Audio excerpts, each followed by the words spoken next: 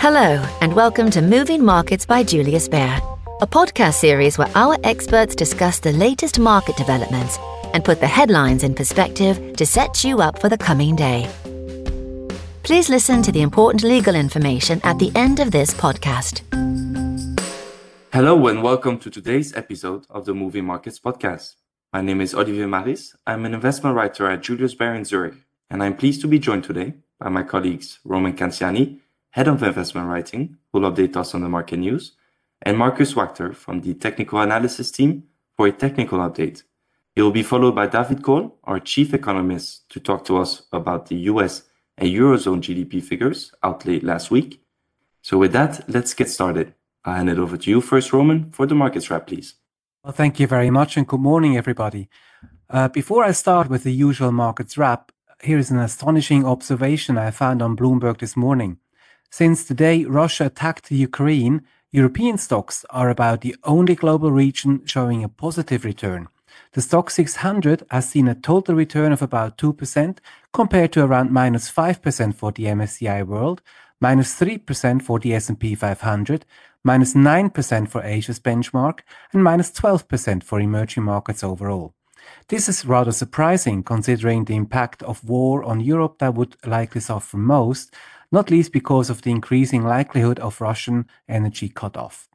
Speaking about energy, and coming back to what has been happening in the markets just recently, the price of oil has sunk to the lowest close in more than 5 months over the past days. A barrel of Brent is changing hands below the $100 threshold this morning, as traders are counting down to a midweek OPEC Plus meeting on supply. In yesterday's trading action in the US, the S&P 500 closed a lackluster and low volume day, about 0.3% lower, as the July rally failed to carry on into the first trading day in August. Outperforming sectors were consumer staples and consumer discretionary, both up by more than 0.5%. Underperformers were energy due to the falling oil price, financials and real estate. The US dollar has continued its decline for the fourth day in a row versus its major peers, with the Bloomberg Dollar Spot Index ending the day down 0.3%. The yen continued its recent rise and is trading at just above 130 versus the US dollar this morning, after printing levels above 138 just a few days ago. US Treasury yields have been falling like a stone over the past days, with the 10-year now trading at 2.55 on data suggesting factory output is shrinking in key economies just as input prices moderate. The latest move in treasuries, the yen, the Swiss franc and gold, may also be seen in the context of the market seeking refuge in so-called haven trades. They're all up on the news that US House Speaker Nancy Pelosi indeed visits Taiwan today, which could spur some harsh reaction by the Chinese government, which considers Taiwan as part of its own territory. Meanwhile, Ukraine laid out plans to cautiously ramp up grain exports after the first shipment since Russia's invasion was hailed as an encouraging early step toward unblocking millions of tons of crops and easing global food prices. The country says that exports could increase to as much as 3 million tons per month in 4 to 6 weeks' time. In overnight news, the Australian Central Bank has lifted its rates by 0.5%, but the softer tone in its communication has weakened the Australian dollar versus its peers. And Japan has announced to lift its minimum wage by the most on record, which is a boost for low-income households as they try to cope with the increasing cost of living. Markets fell across the board in Asia, with the MSCI Asia sliding the most in 3 weeks, reacting to the rising tensions around Taiwan. Looking ahead to today, there's still a lot of corporate reporting going on, with BP, Direct Line and Simrise the major names today. In addition, we'll hear from Chicago Fed President Charles Evans and St. Louis Fed President James Bullard about their views on the US interest rate outlook. And finally, we'll also have Spanish unemployment figures and UK house prices. Markets are in for a breather this morning. The futures board says that we will be trading about 0.5% in the red to start with. US futures are also down for the time being. That's it from me. Back to you, Olivier. Thank you very much, Roman. And now over to you, Markus. What is your take on the latest market action from a technical point of view? Thank you. From a technical point of view, we have seen last week a strong recovery on the S&P 500 index, We have been trading above 4,000, and we just fell short to break the resistance that has been forming last month with these highs at around 4,180, 4,200. So there is, we will need to see how this goes on. Very interesting point on the US 10-year yield. It broke through a major support, and we downgraded it. So the US 10-year yield broke through the neckline at 275. This is a head and shoulders formation, with the shoulders forming from the highs of the 6th of May and the 20th of July, and the high being in the middle of June, the 15th. This could even lead to further downside from there, as a major support was broken there. And then we also saw Brent crude oil trading up to nearly 110, but could not hold the level, and in the last session broke down and is now maybe testing the support at 100, now trading at 104 level. So that's all from my side. Thank you. Thank you very much, Markus. Now, GDP figures came out late last week of both the Eurozone and the US.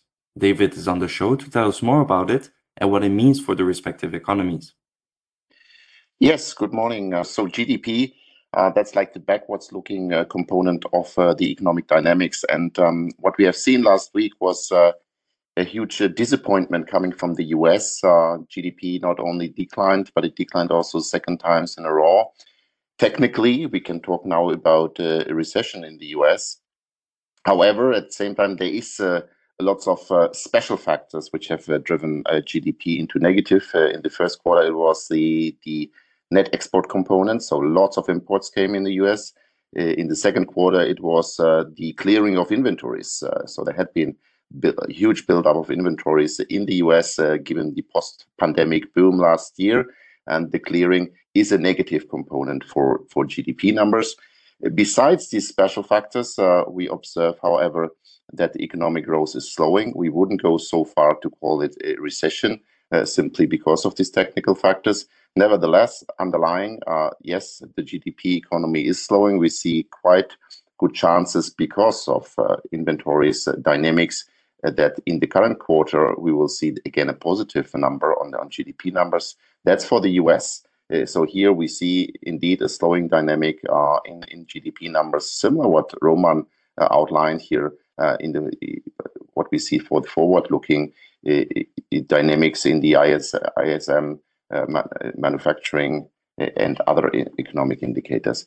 In the Eurozone, and that was probably the biggest surprise, we saw better numbers than expected. So here, definitely a positive number for the Eurozone GDP number, after already positive numbers also in the first quarter. So here, really upside surprise. We don't have the same details for the Eurozone in the first report, in the first estimates of Q2 GDP numbers. Nevertheless, we upgrade our GDP forecast for the Eurozone on the current year, and we downgrade the one for the US to 1.7% and 1.4% in the coming year. So overall, we see like in terms of economics dynamic, we have to acknowledge that the economics dynamics is slowing, and this keep in mind even before the effect from tighter monetary policy is being felt.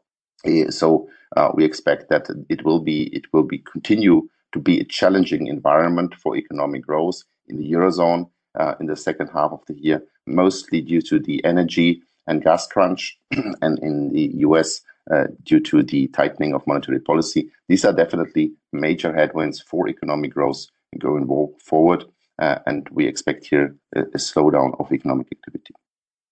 Many thanks, David. And with that, we conclude today's episode of the Moving Markets podcast. Thank you to our speakers, and thank you for tuning in. We do hope that you join us again soon. Goodbye for now. You have been listening to Moving Markets by Julius Baer. If you like what you've heard, subscribe to our show on Spotify, Apple Podcasts, Google Podcasts, or wherever you listen. To learn more about Julius Baer, our people, or our latest thinking, visit us at www.juliusbaer.com. This is a podcast disclaimer. The information and opinions expressed in this podcast constitute marketing material and are not the result of independent financial or investment research. The podcast content is intended for information purposes only and does not constitute an offer, a recommendation, or an invitation by or on behalf of Julius Baer to buy or sell any securities, security-based derivatives, or other products, or to participate in any particular trading strategy in any jurisdiction. Julius Baer does not accept any liability for any loss arising from the use of the podcast content. Please refer to www.juliusbaer.com/legal/podcasts for further other important legal information.